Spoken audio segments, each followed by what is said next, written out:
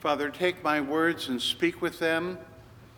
Take our minds and think with them. And take our hearts and set them on fire with love for thee, for Jesus' sake. Amen.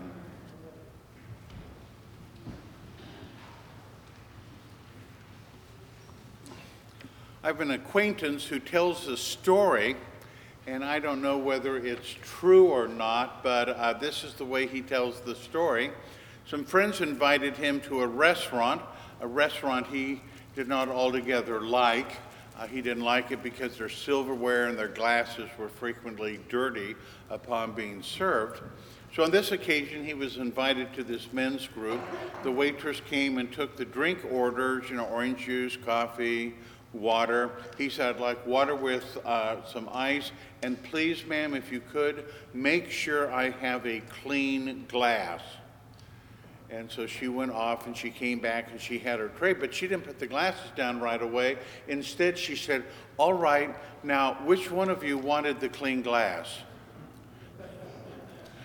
Now, I don't know if she's being passively aggressive, pushing back on that fellow, or whether it was just an honest statement that this restaurant really doesn't care about the quality of its stuff. I'm going to interpret that second way because that's what I want to speak about. I remember one church where I was serving, and the acolyte apparently had started buttoning his vestments up from the bottom, but by the time he got to the top, he was off one button. It was very obvious. And I looked at that. I wasn't going to say anything. And then I looked down, and he was wearing phosphorescent tennis shoes with yellow shoelaces, very long Gary shoelaces, and they were untied and dragging about an 18-inch shoelace open. And I said, I don't want you to trip or anything, but did you know that your shoelace was untied? And he looked down, he shrugged his shoulders, and he said, whatever. Now, what am I talking about? I'm talking about me, and I'm talking about you. And the question here that I'm after is this: do I bring excellence to what I do, or do I bring an attitude of whatever? Please do not misunderstand me. I am not talking about perfectionism. An insistence upon perfectionism is a burden that nobody should be forced to bear. The danger of perfectionism is that we think we've obtained it, leading to Phariseeism, I'm better than you are, or that we think we fall woefully short of perfectionism, leading to depression, I'm no good. But what I'm after here is what? It's the word that St. Paul uses in the epistle reading, arete, translated excellence, or translated sometimes virtue. He writes in Philippians 4, verse 8, finally, brothers, whatsoever things are true, whatsoever things are honorable, whatsoever things are just, whatsoever things are pure, whatsoever things are lovely, whatsoever things are commendable, if there be any arete, any excellence, any virtue, if there be anything worthy of praise, think on these things. Let's turn our thoughts first to the gospel reading today from John chapter 2. We're looking here at Jesus' first miracle. It is the story of the turning of the water into wine. Now, there's many things we could focus on in this passage. There's Jesus' generosity of abundance. Each of the stone jars contained 20 to 30 gallons times 6 jars. Oh my goodness, that's 120 to 180 gallons. That is a lot of wine. And everyone's agreed that this would have been turned over as a gift to the wedding couple, a very generous nest egg to get started with. Or we could look at the wise distancing of Jesus from his mother, which all people need to distance from their parents. We could look at the nature of this gift miracle, as C.S. Lewis calls it in his book. But I want to focus on this. I want to focus on the quality of Jesus' miracle. The story tells it very clearly. They're having a wedding party. Towns in that time in that place would have been 200 to 500 people. Everyone would have been invited to the party. Big party, they're drinking the wine, and oh my gosh, they ran out. A major embarrassment for the family, which in this culture would never be forgotten. When they are in their 90s, people are saying, there's the couple that didn't have enough wine. Jesus steps up to the plate. He performs the miracle, filling the 6 jars of water to the brim with water, changing it into wine. But then there's this little interesting detail. They bring it out to the master of ceremonies. The phrase master of ceremonies actually comes from this time and this place. He's the one in charge of saying, okay, you're going to make the toast, and now it's time for you to make the portion. First dance of the couple and the dance of the parents, and managing the whole feast. That included serving the wine. And here we have the story of the wine being served. There's a little hesitation. Why aren't we getting wine out here? The steward comes forward and says, okay, we did get some wine. Here it is. He knows about the miracle, but the master of ceremonies does not know about the miracle. And so at that point he says, oh my goodness, this wine is good.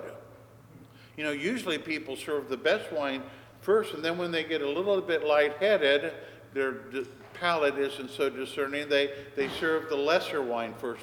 My great Aunt Mary, who was a very proper Victorian lady, even though she lived in the 30s, 40s, and 50s, she was never drunk her entire life, but she would be on occasion what she called pleasantly buzzed.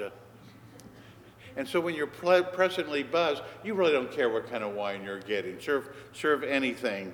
But the guy says, you saved the best wine for last. Quality wine. Listen to what Leon Morris says on Philippians 4:8, but he ends up himself jumping over to John chapter 2 to comment. The master of ceremonies was not consciously commenting on a miracle. He did not even know there had been a miracle. He was simply impressed by the taste. But John's readers will pick up the point that Jesus does not do things by halves. Not only is the wine that Jesus provides abundant in quantity, but it is of excellent quality. You know, think about Jesus the carpenter. Wouldn't you love to have a chair by Jesus the carpenter? Not because it was by Jesus, but simply because it was a good chair. When my wife and I moved to Pittsburgh, Pennsylvania, we learned of an Amish furniture store about an hour east of the city, and we went out there and we bought the best kitchen table we would ever have in our entire marriage. When we were getting rid of it, our kids were fighting over who got that table and the 6 chairs that went with it. They were quality chairs. Arete is translated excellence. The King James translation says virtue, but what is a virtue? A virtue is a strength or a developed skill that enables you to accomplish something. We are to have virtue in our lives. That's what St. Paul says. Think, if there's any virtue, think on these things. Jeffrey Hart, a book reviewer at National Review, wrote a book 2 decades ago entitled Smiling Through the Cultural Catastrophe. I love that title. He writes, the Iliad and the Odyssey were part of the Greek character-shaping curriculum. The goal of the curriculum was arete, a special kind of excellence. If one combined all the excellencies of the various heroes and heroines of the Homeric poem and for a moment forgot their flaws, one could construct a model of arete. One could discuss the various excellencies and rank them according to a degree of excellence. The courage or grandeur of Achilles, the cleverness or eloquence of Odysseus, the sheer strength of Ajax, the urbanity and courage of Hector, the filial nobility of Telemachus, the moral strength, cunning, and politeness of Penelope, the courtliness and courtesy of the teenage Nausicaa, the experienced wisdom of the elderly Nestor and Mentor. Do we have heroes today that we look at? Yeah, we do. We have sports. I mean, America's very much into football and basketball. We got the Super Bowl coming up soon. There's the Winter Olympics and the other Olympics. Unfortunately, we often admire the athlete, the hero who's good on the field, but we never move beyond that to the virtue being displayed. Professional sports is, as one wag put it, 65,000 people in a stadium who desperately need exercise, watching 22 people on the field who desperately need a rest. Let me say something about sports and heroes. Why do we get revved up about sports? Why do we sit around the TV, I do, and go, wow, how'd they do that? Carol, come here and look at it. They're going to do the replay. Look, how does she do triple twist up in the air, comes down, lands on one leg? Oh my goodness. Those things thrill us, and they should thrill us, because they allow us to be drawn into a celebration of excellence. My heroes as a child were Davy Crockett and Daniel Boone. And my hero worship led me to imitation, as all hero worship should. As an 8 and 9-year-old, I worked very hard walking to school, protecting the neighborhood from the marauding Native Americans bent on scalping the Wichita neighbors. St. Paul, in Philippians 4, our passage again, said, whatever is true, honorable, just, pure, and lovely, if there's any excellence, any praise, think on these things. Why do we think on them? Because we want to make them our own. We might want to move on beyond mere admiration to imitation. That's why we strive for these things. But that's going to require work. And that's why most of us fall off from making that transition to imitation. I'm editing a book right now, and don't be impressed with that. I'm editing a book right now about a biography about Lancelot Andrewes, and there's a section talking about him as a preacher, and he says of himself that he was a painful preacher. Not painful in the sense that it was painful to listen to him, quite the opposite, but it meant he took pains to work on his sermons. And that's what any excellence takes. It takes pains to do that triple twist, to jump up and catch that ball, to know how to come up to a high E and sing that note just perfectly right. It takes trouble. It's not an attitude of, well, whatever, or as one fellow I knew said, honestly, well, that's good enough for government work. Excellence. In the early 19th century, John Keats wrote his masterpiece Endymion, published it, I think, in 1815. He went on the thing a lot of these 19th century writers and poets did. They'd go on a retreat to an English manor house, and he was sitting together with his friend John Ruskin, and they would turn and they would read parts of their writings to one another. And Keats turned around and he wrote, "A lovely thing is a great happiness." And Ruskin says, that captures the idea, but the meter doesn't work and those aren't quite the right words. And Keats says, you're right. And he went back and for another half an hour worked on it. Then he came back and he said, a beautiful thing is a great joy. And he said, well, this is improved for this reason, this improved for that reason, but it's still not quite right. He says, no, it's not. And then half an hour later, he turned to his friend John Ruskin and said, a thing of beauty is a joy forever. And John Ruskin says, perfect. That sentence will last as long as the English language is spoken. It took him an hour and a half to write that one line. It took him pains to accomplish that. Christians are to be people who strive for excellence. And why? Why do we strive for excellence?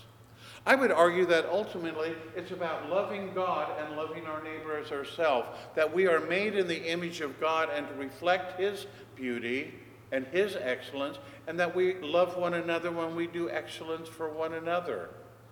I'm going to have a clean glass when you come and visit me. It's a way of loving you. Or I will take pains with my sermon, etc., etc. And it's a reflection of us being made in the image of God. Think about this. When God created the world, you've all read the story in Genesis 1. At the end of each day, it says, God saw all that he had made, and behold, it was good. It wasn't good enough. It was good.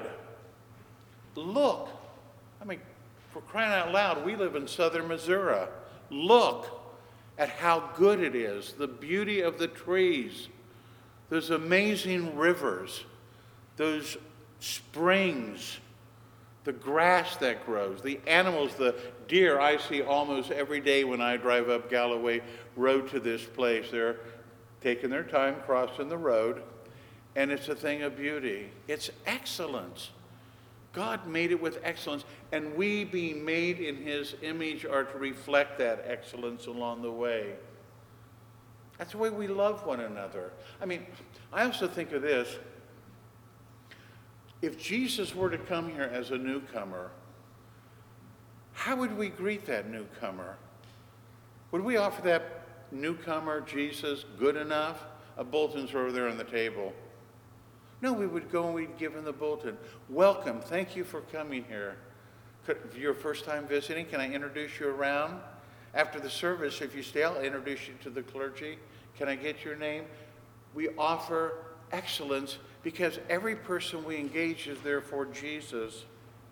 There's a story written decades ago. Actually, it was two stories and they put them together, called Franny and Zoe by J.D. Salinger. Anybody remember Franny and Zoe? I'm going to remember this a little bit off, but the parents did a radio program that was very popular, and eventually the two children, Franny, the girl, and Zoe, the boy, also got on the radio program, and they were big hits. And then the parents were sick or out of the scene, and it was just the two kids doing the radio program one time. But the boy was going through a depression. He had broken up with his girlfriend, and his life wasn't going anywhere. And he wasn't going to do well on the program. His sister knew it. And she said, no, do it well. Do it well. Let's get on the radio and give him our best. And he looked uncertain about that. And then she said words that just pierces me to the heart. She said, do it for the fat lady. Now, who is the fat lady? The parents had said that there is some woman out there whose world is ordinary. But when we do our once-a-week radio program, we bring joy and happiness to her life. For an hour, she is in delight because of us. And so Zoe says, Franny says to Zoe, do it for her. That's excellence. That's a way of loving one another. I could say so much about this, but I will simply close with a poem by Charles Osgood. Some teachers of homiletics, they never close a sermon with a poem, but this one knocks it out of the park. So it really gets this conflict between excellence and whatever right. Charles Osgood writes, there once was a pretty good student who sat in a pretty good class and was taught by a pretty good teacher who always let pretty good pass. He wasn't terrific at reading, he wasn't a whiz-bang at math, but for him education was leading right down a pretty good path. He didn't find school too exciting, but he wanted to do pretty well. And he did have some trouble with writing, and nobody taught him to spell. When doing arithmetic problems, pretty good was regarded as fine. 5 plus 5 needn't always add up to 10. A pretty good answer was 9. The pretty good class that he sat in was part of a pretty good school, and the student was not an exception. On the contrary, he was the rule. The pretty good school that he went to was there in a pretty good town, and nobody there seemed to notice he couldn't tell a verb from a noun. The pretty good student, in fact, was part of a pretty good mob, and the first time he knew what he lacked was when he looked for a pretty good job. It was then, when he sought a position, he discovered that life can be tough, and he soon had a sneaky suspicion pretty good might not be good enough.